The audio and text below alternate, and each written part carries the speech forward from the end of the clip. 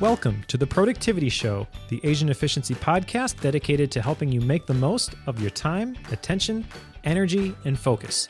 This episode is all about how you can make better decisions. Brooks and I talk about the real problem with saying yes to the wrong things, share how you can say no without ruining your relationships, and share a framework that you can use when trying to make tough decisions like whether or not to take that other job or deciding on a career path. If you have trouble saying no to things or find yourself stressed out because you're overcommitted and don't have time for the things that are really important to you, then you don't want to miss this episode. You can find links to everything that we share in the show notes by going to theproductivityshow.com/155. And now, on with the show.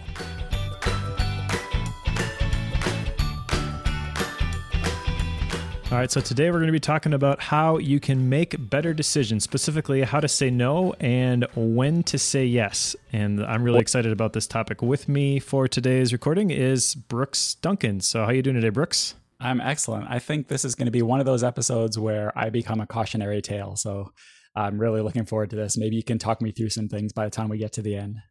I kind of have an unfair advantage, I guess, for this topic, which originally came from the dojo. I believe it was John who posed this topic a while back on how to make better decisions.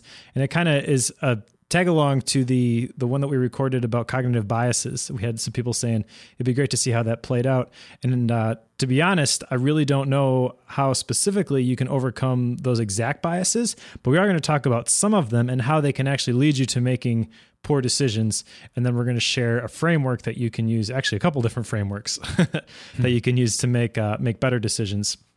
Now, the content for this outline, I stole from a couple of books that I read recently that really influenced my view on this topic, which is Decisive by Chip and Dan Heath and The Power of a Positive No by William Ury. Now, have you read either of these books, Brooks? I have not read either of them. Decisive is on my list to read. So, and I've actually bought it. The Power of Positive No, I actually wasn't familiar with. So I'm definitely going to be picking that one after recording this too. Yeah, Decisive was a great book. Power of a Positive No was one that Joe Buelig made me read for Bookworm, but I'm really glad that I did. So let's kind of start here by talking about the problem. All right, so the problem and the pain point for a lot of people, especially people in the dojo, I think, as I'm observing a lot of the conversations that are happening there, is that people, and I'm going to lump myself in this camp as well. So please don't take this as me projecting this on our dojo members. This is humans in general, I think, tend to say yes to things that we shouldn't be doing. Would you say that's fair? I would say that's fair. And yeah, definitely don't, when we talk about this stuff, don't have the mindset that we figured it all out and we're telling you what to do. We all suffer from all of these. Yeah, like we were talking about when we were doing the cognitive biases episode, we were recording that in front of the dojo in the Slack channel was Nate Lowry. And so the Slack team is one of the things that you get with the dojo where you can actually chime in and influence the conversation. And Nate was commenting on a lot of the cognitive biases that we were talking about, and I felt like he understood them a lot better than we did. So I told him today when I saw him in Slack that I felt a little bit like a poser because he obviously has been studying this stuff. But yeah, this is essentially what we're learning and what we're distilling through our own experience. So not professing to be experts, but hopefully this will be helpful. Absolutely. I mentioned before the problem is that people say yes to the things that they shouldn't be doing. Notice I did not say that people say yes too often, even though that's how it manifests a lot of times, I think, is people think that they're overcommitted or they feel overcommitted, they feel stretched thin. But I think the real source of that is that they've said yes to the things that they really shouldn't be doing. And so they've got a long list of things that they want to be doing that they actually should be doing, the things that are important but aren't necessarily urgent, but they can never get to them. And so what I want to look at here is the reasons why we say yes to the things that we shouldn't be doing, because I think that we've all got the same 24 hours in the day. The net result of the number of things that you said yes to for the person who is just completely in the zone and living their ideal life, they've achieved their ideal future, and the person who just feels stressed out all the time and doesn't have enough time to do the things that they actually want to do isn't going to be the number of things that they've said yes to. Yeah, this is something we really found when we were doing interviews for our Finishers Fastlane product. We did a bunch of interviews for people, and a lot of times people struggled because they had things on their plate, and it wasn't even necessarily things they didn't want to be doing. Sometimes that was the case, but a lot of times it was things that they just knew they shouldn't be doing. And like you said, they couldn't get to the important stuff that actually takes them to their goals. So yeah, this is something we've really heard from the AE community for sure. Yeah, and I think it's not even necessarily the things that you don't want to be doing. I think that there are a lot of things that are good, but they're not the best. And somebody once told me that good is the enemy of the best, because you settle for the things that are good. Oh, this is something good. I should be doing this. But if you're not doing the best thing, you're always going to feel that friction. You're always going to feel like you're not doing the right things. Yeah, and I really went through this when I was first starting my online business. And I had talked about that in previous episodes of the podcast as well. And when you're looking into doing something like, say, starting an online business, there is a million things you can be doing. And when you read forums and user groups, there is a million things that people feel like they should be doing or they could be doing. And they almost get into paralysis because there's so many things that people are telling them to do, that people are they hear that you should do. They never actually move forward very much. Yeah, another phrase or another way to say that I think would be paralysis by analysis, where you just are evaluating so many options that you just physically cannot make a choice. But we're going to get to that in a little bit. The quote I have here next regarding people saying yes to things that they shouldn't be doing actually comes from that Power of a Positive No book by William Murray. He says that every important yes requires 1,000 no's. And so this is why I say that the net result of the number of things that you've said yes to probably isn't that different. But if you don't know how to say no, you're going to say yes to the first thing that shows up, and it may not be the best thing. And really what William Murray is saying here is that you've got to say no 1,000 times sometimes before you get that one thing that is the best option for you, and that's the thing that you say yes to. And this is important because when it comes to what you say yes and what you say no to, you are the one who is responsible for taking care of your own domain. You have to protect what is important to you.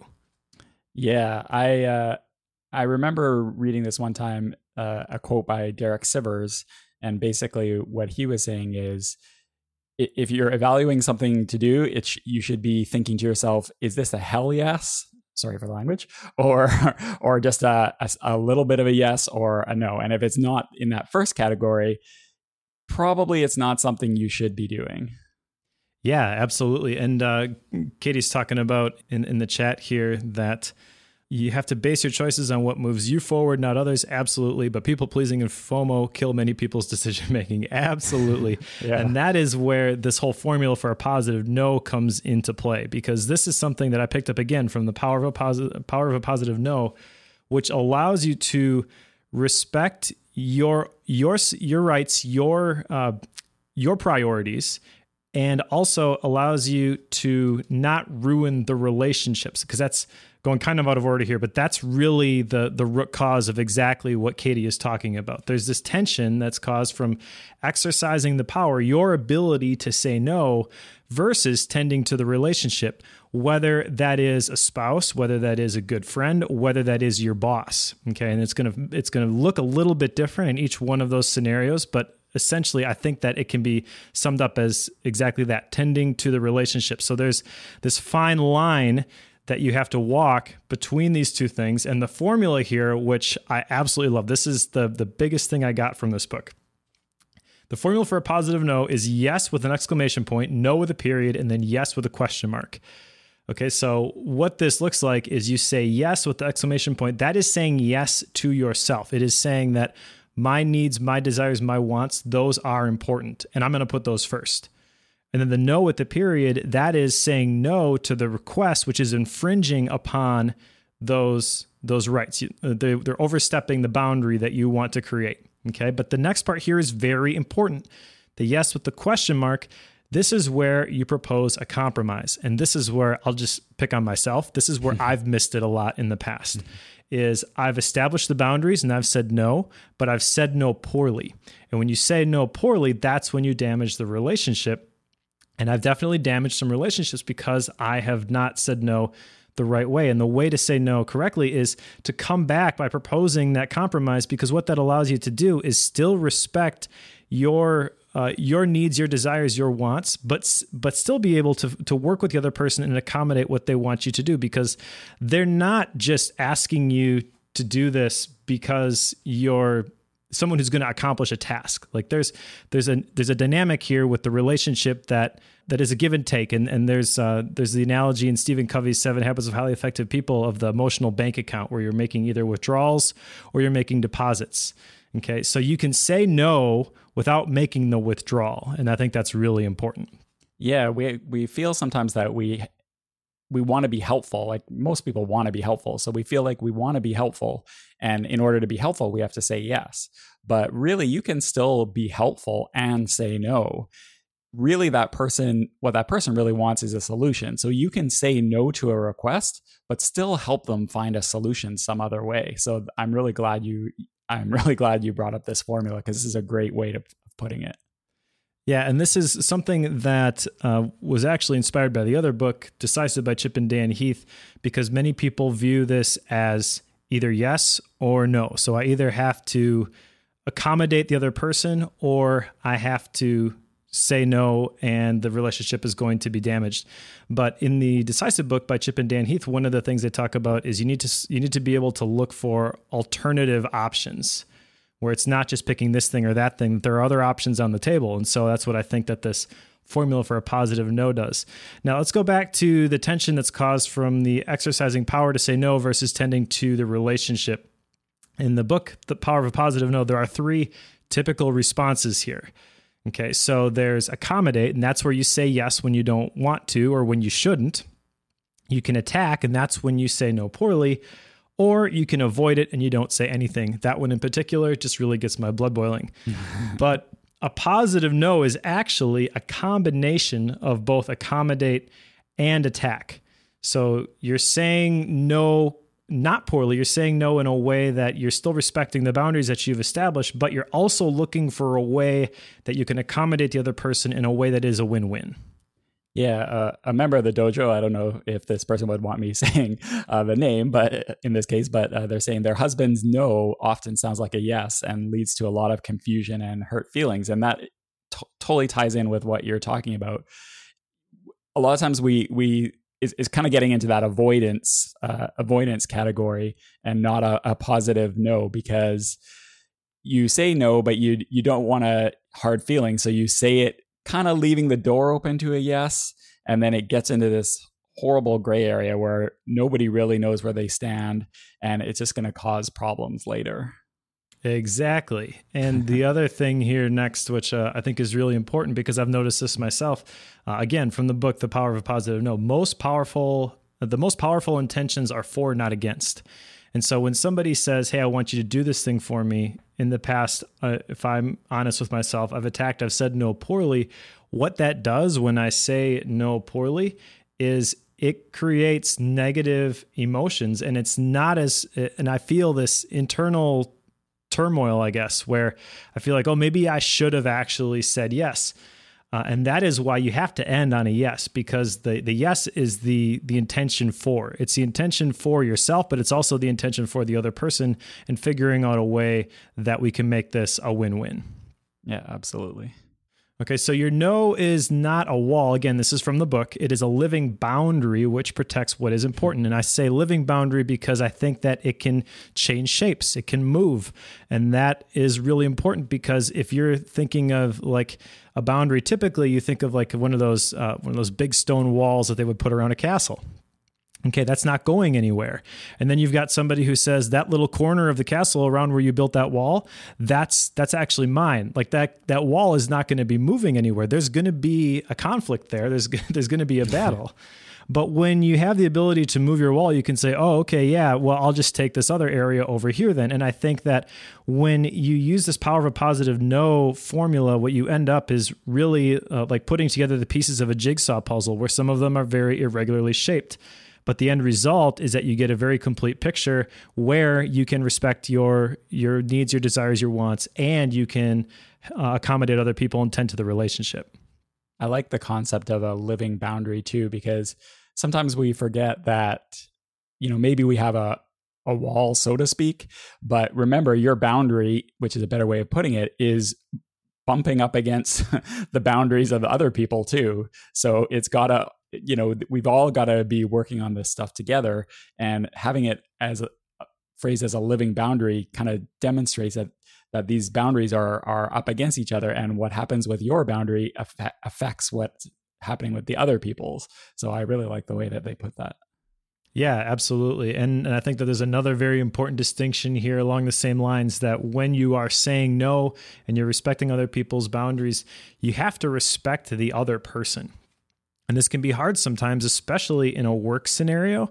If your boss comes and just says, I need you to have this done by Friday, and that's all the context that you get, and then they leave your office, it can be very easy to be upset because they maybe derailed your entire week. And they don't even care, it looks like, But this is very important, that you have to respect the other person when you say no to things. And the key here, this was one of my big takeaways from reading this book, was that when you give respect to the other person, you do it because of who you are, not because of who they are. So it doesn't matter if it is somebody who walked up to you off the street and asked you for $1 million. You have to show them respect, not because of who they are, because you don't know who they are. You have no reference with this person. There's no relationship really there. But the key is to show the respect because of your character and your integrity. I think that's very, very important. Yeah, that's great. And also, you also have to respect the person and think about and respect what is behind their ask. Like most times, if somebody's coming up to you with a request, they're not just doing it because they have nothing better to do, right? They have, just like you have your reasons for saying no, they have their reasons that they are making this ask. So even if you still have to say no, that's totally fine. That's what we're talking about. But you have to respect that this is coming from somewhere for them. So it goes back to that respecting and helping come up with a solution. If you're just saying no because you want no, and you're not thinking of what's behind theirs, then that's just going to cause problems. Yep, absolutely. So we've talked a little bit about how you can say no, but really the key here to saying no is saying yes to the right things, like we talked about. So this is not actually from the book. This is something I came up with, but I was thinking about, so what are the times that you should actually say yes? And I identified 3 of them here. I'm sure there's probably more, but these are the 3 I could think of off the top of my head. So when the thing is in line with your core values and it's the best thing that you can do right now, then that is going to be a time when you should say yes. And then Brooks, you have an example here for the second one, so I'll let you take this one. Right. So the second one, which I'm really glad that you said this, because a lot of the, including one of the things I said, a lot of the advice that you hear from people is, oh, you should, if it's not something that resonates with you, you should say no. But there are times, like you said, that it probably could be a good idea to say yes, and it may even be times when it's not something that you even necessarily want to do. So the thing you had here on the list, which I totally agree with, is one time you want to say yes is when the thing will lead you to your ideal future and will help develop career capital. And this is such a big thing that I think a lot of people new to the workforce don't really grasp, that not every task is going to be amazing and awesome. But if it's something that will lead you down that path and help to develop that career capital, it can be worth doing. So the example that sprung to mind when I was reading this is one of my very first jobs was an accounting clerk level 1 in what's called a Crown Corporation here where I live in British Columbia. And basically, an accounting clerk level 1 does very little accounting, but does a lot of filing and trying to find where things don't balance in a huge stack of paper and that sort of thing. And none of it was particularly fun jobs, obviously. But I remember one time one of my performance reviews, my bosses were talking to me, and they said one of the things they really appreciated about me is that I take these crap jobs, for lack of a better word, and approach them with the same kind of enthusiasm and attention to detail and excellence that I would an exciting job. And that sort of thing helped me later as I got different promotions and kind of jumped over people and stuff like that in my career, is that those quote unquote crap jobs really helped me develop career capital. So I said yes to them, even though maybe they weren't the most exciting jobs in the world. I'm really glad that you brought that up. Speaking of crap jobs specifically, Mike Rowe from Dirty Jobs was on the Art of Manliness podcast, I believe, and he was talking about the passion mindset, and he's got a little bit different take on it than Cal Newport, who says that the passion mindset, we've talked about that before in previous episodes, how that's actually a bad approach because it's focusing on what people can do for you instead of what you can do for people, and you're not going to get rewarded for that selfish mindset. And so Mike Rowe, the whole idea behind Dirty Jobs is that he's going to go and he's going to do these jobs that nobody wants to do. And he's going to show how hard they are. And he used a quote, and I don't know if this is his or if he got it somewhere else, but he said, "Don't follow your passion, but always take it with you." And basically exactly what you're talking about. Apply it to whatever job you happen to find yourself in. Give it everything that you've got, and that is going to lead to something even better. Yep, totally agree. I like the way that he put that. All right, so 3 times you should probably say yes when the thing is in line with your core values. It's the best thing you can do right now. That's number 1. Number 2, like Brooks just mentioned, when the thing will lead you to your ideal future and you're developing career capital. Number 3, I put when you honestly want to do it and you honestly have the bandwidth. Okay, so this is something that I kind of picked up from the book Margin by Dr. Richard Swenson. And the whole idea behind that book is that you need to have this margin so that you can say yes to the things that you really want to do. Now, I have a tendency to say yes to all of the things that other people want to do, and the things that I want to do, not the things I have to do. Like I'm pretty good about establishing the time for my morning ritual and taking care of the things that need to get done. But my big issue is that I need to disconnect sometimes, and I just need to play. I need to fire up the video games once in a while or watch a movie or something like that just to give my brain a break. And I've noticed that me personally, that if I don't say yes to those things first, then my day can get easily filled up with all of the other things that need to get done. Yeah, I mean, just to point out another example for you is you just recently spoke at the MacStock conference. So you went to Chicago or somewhere in Illinois and spoke at the MacStock conference. And I'm sure there was a whole lot of reasons why maybe that, like, you could have said no to that. You know, you're busy in work, you've got a baby about to come, you know, you got a whole bunch of reasons, I'm sure, other commitments where you could have said, nah, I'm not going to do it this year. But I'm assuming you wanted to do it, so you did, I'm assuming it was great. So that's an example of sometimes we just want to do something, and that sometimes that can be a good enough reason. Yeah, no, that I'm glad that you brought up that specific example, because I'm very thankful that I have the job that I have with Asian Deficiency, where I have the flexibility to say, you know what, I'm going to be gone Thursday and Friday presenting at this conference. Everybody's like, oh, that's awesome. Go, Mike. Yeah, exactly. But it's not necessarily directly attributed to what we do. It's not something that is necessarily sponsored by the company, but because we have that emphasis on personal growth, the things that are important to me essentially are the things that are important to the company. So I was thinking about that the whole time I was there. That I was really thankful that I work for a company that gives me the flexibility to do that. By the way, it was in Woodstock, Illinois, which is close to Chicago, but for anybody who is familiar with the movie Groundhog Day, that's actually where they shot it. Nice. And they have this little like old town square in the middle of the city, and we spent a lot of time in that square. They actually have plaques up all over the place, and you can go on a walking tour of all the different sites that they shot the different scenes in the movie. So if you're interested in Groundhog Day, it's a fun little place. Nice.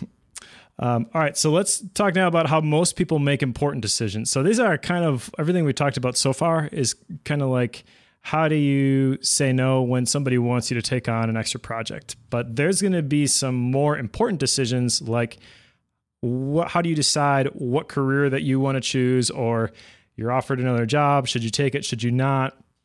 And the way that most people make these important decisions is framed in the book Decisive by Chip and Dan Heath, is this idea of moral algebra, which was created by Benjamin Franklin, I believe, where you have the list of pros and you have the list of cons, and you basically go through and you cross out the things that are weighted pretty much the same. And then you look at the list of pros, and if it's bigger than the list of cons, that's how you make your decision. But there's a bunch of problems associated with this approach. Okay, so there are 4 villains of decision-making, which are outlined in this book, and I'll just kind of read through these, and then we can kind of break these down one by one. Okay, so the 4 villains are narrow framing, and that's where you're not considering all the options. The second villain is confirmation bias, and that's where you're looking for something to validate what you've pretty much already decided you're going to do or not do. The third one is short-term emotion. That can lead you to taking or making decisions that lead to buyer's remorse, or you basically aren't happy with the result that you got shortly after you've made it. And the fourth villain of decision-making is overconfidence, where we kind of have this feeling that we always make good decisions, or we think that we're better than the average person. And this applies to a lot of different things, not just our decision-making ability. It has to do with how we think we manage our money, how we manage our time. I read a book called Brain Chains, I believe, where they talked about how like 97% of people agree that texting and driving is extremely dangerous, but most people think that they are better than the average person. So a bunch of people text and drive, even though the statistics show that it's very deadly. And I know you've got something here you're going to share from a decision matrix on how we can kind of overcome these, and then we'll dive into the decisive way on how to combat this. Yeah, it's really funny. As we were planning out this episode, I remembered that years and years ago, I was at a conference and Tan was there as well. And the Asian efficiency team at the time, I was not a member of the Asian efficiency team, but the Asian efficiency team at the time crowded into Tan's hotel room, and friend of AE, who's been on the podcast before, Charles No, gave us a little presentation on the way he makes decisions. And I don't know if this is still the case, but back then he did a really interesting model where if he's trying to make big decisions on whether he should do something or evaluating different alternatives, basically what he'd do is he'd use the concept of expected value and have a decision matrix. And for each thing that he was deciding, so if he was deciding, X or Y, or I should do it, yes or no, he'd come up with the criteria where he wanted to evaluate that decision on. And then for each of these criteria, he'd give a probability of how much that choice, X or Y, yes or no, will meet the criteria. And then you'd figure out a weighted average of that. And whichever one meets the criteria and has the highest score, basically, that's the option he would go with. And I thought that was a really interesting and kind of numerical way to break this stuff down. If you really find yourself trapped in these biases, and there's lots of other ones that you mentioned, sometimes it can be helpful to at least evaluate it by numbers. And then, of course, you can always decide whether you're going to go with that or not. But I thought that was an interesting way to do it. Yeah, I love this idea because the numbers, in essence, don't lie. And you nailed it. You said that these 4 villains of decision making, these are essentially cognitive biases, which we covered a whole bunch of them, but these are 4 specific ones when it comes to making an important decision that we need to overcome. And so if you've identified the formula for the expected value and you can trust that formula, obviously that's the big variable here, is whether your formula is any good, but assuming it is, then finding those numbers, that is actually going to lead to much better decision making, because you're going to see things black and white. There's no room for interpretation here. This one's a 70, this one's a 50, so the 70 is better. Like there's no discussion there. But there's another framework, I guess, which is presented by Chip and Dan Heath in the book Decisive, which specifically speaks to these 4 villains of decision making. So real quickly, again, let's just run through these. First villain of decision making is narrow framing. Second one is the confirmation bias. Number 3 is the short-term emotion. Number 4 is the overconfidence. So the framework that they have developed is called WRAP, W-R-A-P. And it stands for the 4 different points. The first one is widen your horizons. Number 2 is reality test your assumptions. Number 3 is attain distance before deciding. And then number 4, prepare to be wrong. So let's maybe tackle these one by one. Starting with this widen your horizons, there's a very important distinction here of the prevention versus the promotion focus. And the story that they use in the book to illustrate this is a husband and wife who are trying to change the fact that when the wife gets home, because she works outside the home, when she gets home, she's really stressed. And so the wife is looking for what she can do to eliminate the certain job responsibilities, which contribute to the stress. And the husband is approaching the problem in terms of adding something. So he's suggesting, well, why don't you go to the gym on your way home? And this is a really interesting story because the wife, who's the one in the middle of this situation, I forget their names, unfortunately, but she wasn't thinking of it that way. And so it's a very important aspect to widening your horizons, is to understand all the different options that are available to you, both by cutting things out and by adding things in. Oh, I love that. That's interesting. I'm gonna have to try to use this in future conversations. And then there's another thing here called the vanishing options test. And so there's a couple different pieces to this, but really, if you were to sum it up, it is to answer the question that if you can't do what you are considering right now, what other options are available to you? Because many people have a loss aversion bias, which we're going to talk about in a little bit, which colors the situation. If you completely remove the thing that you are in right now, the situation that you're in right now, if you completely remove that from the equation, then you've essentially neutered the loss aversion bias. Like it has no impact. It has no pull anymore. And so when you do that, you can see some of the other options that are available. And the thing is, you don't need a ton of options to improve the quality of your decisions. You only need a couple of options. Yeah, in fact, having too many options can be a problem, because then you're in that paradox of choice situation. Yep, absolutely. Now you have something in here about a recent example of this, it sounds like. Well, the example I had was another thing that you mentioned, which is one of the basic ways and good ways to generate new options is to find someone else who's already solved your problem. And I kind of laughed when I read that, because just a few days ago, I had this exact scenario where we were in our operations meeting here at Asian Efficiency, and we're talking about doing something. And so I said, okay, I'm going to go. Actually, while we were talking, I bought a couple books, and I'm like, okay, I'm gonna go through this book, and I'm gonna figure out the metrics and blah blah blah blah blah. And Tan said, very nicely, like, yep, you definitely could do all that, and that's great. Or you could, another way to approach it is you could just go on, say, clarity.fm, find an expert who's already solved these problems, and just see how they've done it. And I was like, yeah, that probably should have been my first step, and then go to the books. But this gets into stuff we've talked about on the podcast before with the Colby score and stuff like that. Some people are just like myself, are just fact finders, where you want to try and figure it out yourself, but often that is not the most efficient or effective choice. Yeah, I'm glad that you brought that up, because Clarity is a phenomenal service. Definitely a big plug for Clarity. And I think for a lot of people who aren't high fact finders, Clarity is perfect, because what you can do is you don't have to go read all of the books to understand all the different options. You can call an expert and they can give you a couple of different options very quickly. You've now narrowed the field, and all of your options that you have to choose from are good ones.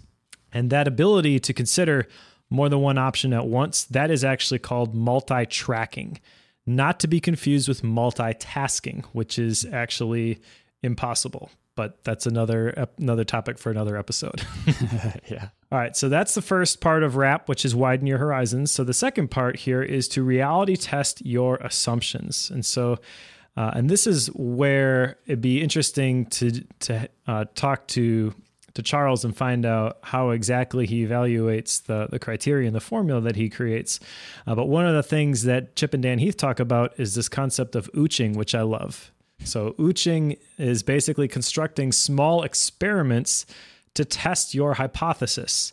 So if you are saying that this thing is really important to me, you're going to create a small test to see if you really do derive the value that you think you're going to get from that thing. And then once you've constructed that test, you can kind of reevaluate. And reality testing your assumption means that you're ooching like this over and over and over again. Yeah, that's a great test, because I just bought an Instant Pot and I bought it and I actually have no idea how or what I'm going to use it for. So I should have thought of this and had maybe some ideas, small ideas of what I'm going to do with this Instant Pot once I bought it. So that's a little example. Now, a negative example of ooching, I could say, is that we talk very highly of the Bose QC35 headphones at Asian Efficiency. And I heard Tan talk about how great they were. I thought they were overpriced. And so I bought noise canceling headphones first in the $50 range, then in the $80 range, then in the $120 range, then in the $200 range, then $250, and then finally bought the QC35s at $350. So I spent a ton more money than I really needed to if I would have just invested in the headphones in the first place. That's not really a direct comparison to making a life-altering decision, but it's a funny example of ooching in the wrong way, I guess. There you go. All right, now this next section, I actually have this in the wrong place. That's the third part here is attain distance before deciding, and that's where this 10-10-10 rule comes in. Attain distance before deciding, that's a third part of RAP, and this is something that we probably all know. I would say probably everybody who listens to this podcast knows that they should not make really important decisions off the cuff, and that you should sleep on the email before you send it and things like that. But the statistics show that we don't. But if you want to make better decisions, one thing that you could do is that you could create this space. You could create this time and don't decide right away. You should actually sleep on it before you make those important decisions. Yeah, this is something I'm trying to teach my kids as well, because a lot of times somehow they get all this money from their grandparents or whatever, and then they want to buy something, and I try to enforce just think about it, and then we'll talk about it tomorrow, because this is not just limited to kids, but it's definitely something that a lot of them suffer from. Is you see something, you really, really want it. This is why Amazon Prime, for example, even though I love it, is so dangerous, because one click and something can be delivered the same day or a few days later. So that's, you really have to, or at least by you, I mean me, really have to force yourself to give that time to make the decision. And this is just a small one with purchasing, but nowadays everything can happen so quickly, and we can have basically anything we want at any time. You can make some pretty big decisions instantly, but it's not usually the right choice. Yeah, that very good point. And that actually leads into loss aversion. So we'll come back to the 10-10-10 rule in just a second, but the Amazon thing specifically, loss aversion is a cognitive bias where your loss is where if you have something and you lose it, that's more painful than the gain. Now, how does this apply to Amazon? It is those flash sales, those deals that you see where you feel like you have to buy now or you're going to lose out on that deal. That is an example of loss aversion, and distance allows you to overcome this. If you just were to have a blanket rule that says, I'm not going to spend over $100 unless I talk to my wife about it first, then you're not tempted by those cognitive biases. So it can actually prevent impulse purchases, but where this is really important, like you said, is not necessarily the buying decisions, but it's the life-altering decisions. That's where the 10-10-10 rule comes in. I really, really like this. So the 10-10-10 rule is basically asking yourself how you're going to feel about this purchase or this decision, okay? 10 minutes from now, 10 months from now, or 10 years from now. Now, this can specifically be applied to purchases, because purchases, things that we buy them because we think that they are going to make us happy. We know that it'll make us happy for a short time, and then as time goes on, those things actually do not make us happy. They actually make us unhappy sometimes because we have to maintain them. Like a car, for example, if you bought a really nice car, it's great, at first, but then when you got to take it into the shop and you got to pay $1,000 to get some small thing fixed, then you're starting to think, oh, that maybe that wasn't such a great decision. So how do I feel about this 10 minutes from now, 10 months from now, and then 10 years from now? Yeah, that's great. And yeah, on loss aversion, I just finished this biography of Warren Buffett. And one of the things he talks about is he has this example that he talks about sometimes called the 98th floor. And basically his idea is if you go from the first floor to the 100th floor of a building, and then this is say where your office is, and then your office goes down to the 98th floor, you'll feel worse than if you had just gone from the first to the second. So even though you've had something and you lose it, we have to keep in mind that we're still way up high, but it's that loss aversion is just killer. Yeah, absolutely. All right, so we've covered widen your horizons, reality test your assumptions. Number 3 was attain distance before deciding. The 4th one is, and probably my favorite, is prepare to be wrong. So this is overcoming the cognitive bias that I always make good decisions. I always see things correctly. No, you don't. One of the things that you can use to help guide you, I guess, is to define and enshrine. That's how Chip and Dan Heath define it. Define and enshrine your core principles or core values to guide your decisions. So what this does is this allows you to weigh the decision that you're about to make versus those core values. And you can very easily say, oh yeah, I was wrong because I forgot about X. If you don't have that gold standard that you're measuring things against, that's where you can get into the gray area and where you can justify things. Well, this is a special circumstance. Well, this thing is on sale today. But if you have those core values and it's black and white, and you really do believe that everything that we do must be filtered against these core values, if it's not in line, then it's not in line. You can't shoehorn that in there. And so one of the things that you can do to help you understand this stuff is the whole mission to Mars exercise, which Tannis talked about in a previous episode. And really, this is something that we've done at Asian Efficiency to define our own core values.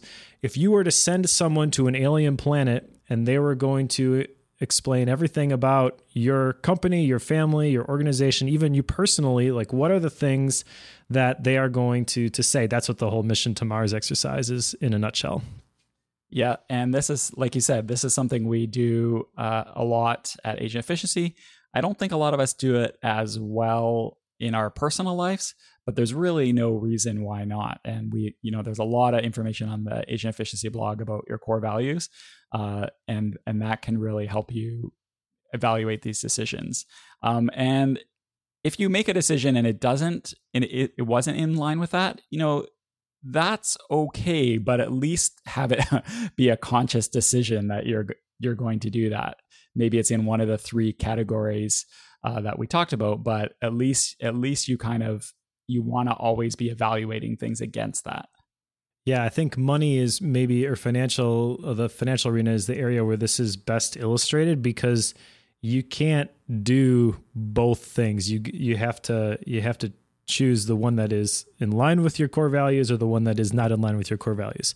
And you don't have to have formal core values for how you spend your money, but you could say that what's important to me are experiences or trips. I want to go to whatever country. I want to go to a concert with my friends, whatever. You have to save money for those things. If you don't prioritize those things, what will happen is you will buy the things in your Amazon cart, like the people in Slack are talking about. Yeah. And then you'll say, oh, sorry, I can't go on that experience. And so I think that these core principles maybe is a better, more broader, more general term, where these are the set of rules that I'm going to live my life by. And then the decisions that I make, whether it's purchasing something from Amazon or making a decision about a different job, is it in line with the things that I say are actually important to me? Yep, for sure. There's 2 other things in here which I just really like the idea of this, and this can help you kind of play through this whole process in your head, and that is the pre-mortem and the pre-parade. Okay, so most people have probably heard of a post-mortem, which is actually a medical term where you figure out why somebody died, but post-mortem in the business world typically is after the project is over, you figure out what made it successful, what made it unsuccessful. Well, a pre-mortem is doing that same process, but doing it at the beginning. It imagines the future death of a project and it asks what potentially could have killed this. And this is really interesting. I actually did this recently with an outreach team at our church. There's 8 different people on this outreach team. We're planning this big outreach, and we tend to view the event as going off without a hitch.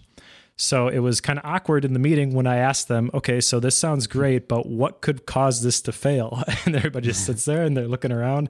And after a little while, people start popping off ideas like, well, the weather could be bad, or this could happen, or that could happen. And that's important because if you can identify those things, then you can plan around those things and you can kind of compensate them for them before they even have a chance to impact your project.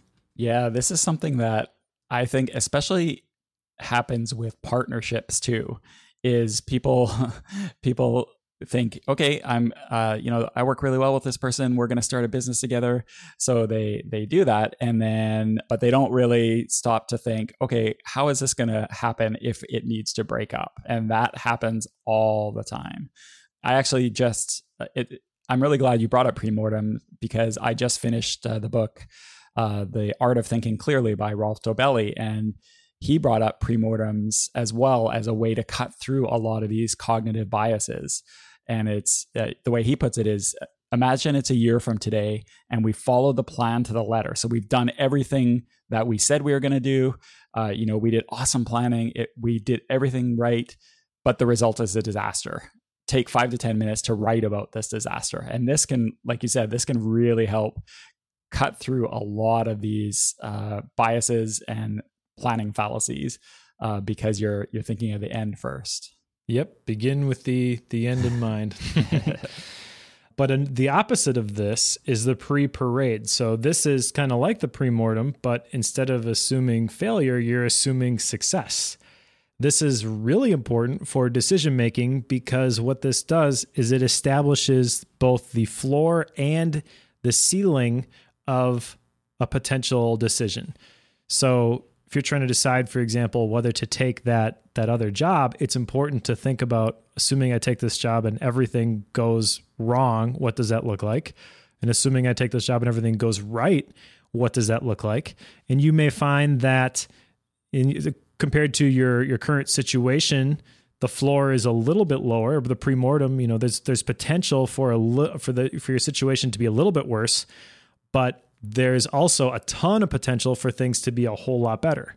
Okay. That's a fairly easy decision to make then. There's a whole lot of upside there. So in that case, maybe you do want to take that job. You want to take that chance. But there's a whole bunch of other stuff that goes into that decision, including other cognitive biases. So it's not just that simple, but that's the principle. Right. And sometimes we want to be prepared for success because a lot of times being successful carries a lot of other challenges with it, as far as, like, let's say you're having a web-based business or something, or any type of business, and all of a sudden it's successful. How do you handle that, the scaling of that? Or let's say that you do such a good job with all the other things we've been talking about, and you get an awesome promotion, which is great. But there's going to be a lot of changes in the way that your job is, that your life is, that you may not think about right off the bat. So you want to think about those successes as well and know how to handle them. Yeah, definitely. All right. So that's the decision-making framework from the book Decisive by Chip and Dan Heath, which is WRAP. Just real quickly to recap that: widen your horizons, reality test your assumptions, attain distance before deciding, prepare to be wrong. Last thing that I'll add here, and really I think this applies to the entire discussion, both the power of a positive no in terms of respecting your boundaries while still accommodating other people, but also by widening your options and the things that are available to you, is this quote from the book. I believe this is the book Decisive by Steve Cole. It says, anytime in life that you're tempted to think, should I do this or that? Instead, ask yourself, is there a way I can do this and that? It's surprisingly frequent that it's feasible to do both things. And obviously, again, this takes into account all of the different core beliefs or core values that you have. Both of those things do have to be in line, but widening those horizons, reality testing those assumptions, that is a very important part of achieving your ideal future. Any closing thoughts, Brooks? Nope, just that we have talked a lot about no, but I really am glad that saying no, but I'm glad that you ended with that quote, because I got to give a shout out to the yes side as well. There can be times when yes is the right answer too. So don't have no as your default. Yeah, that's a very good point. It's not as easy as just saying I need to say no more. That's why I started by saying people say yes to things that they shouldn't be doing. It's not that people say yes too much; it's that they say yes to the wrong things.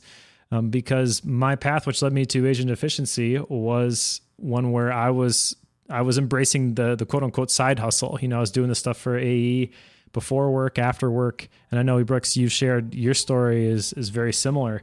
So if you were just looking at it through the lens of I'm already really busy, I got to figure out what to say no to, then neither of us would be here today.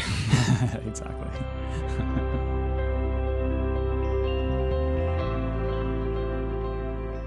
The topic for this episode came from the Dojo, our online productivity community. And if you want to help guide the direction of the Productivity Show and add to the discussion yourself, then the Dojo is the place to do that. The Dojo is also the place to connect with like-minded achievers who can help inspire you and hold you accountable to reaching your goals. The Dojo is currently closed to the public, but if you go to theproductivityshow.com/dojo, you can not only get access to the community, but also the private video training library with new video modules added every single month, like Brandon's awesome journaling module that we talked about in the last episode. And you can also get access to the private Slack team, where you will get direct access to the Asian Efficiency team. And the best part is that you can get all of this for just $1 for the first month.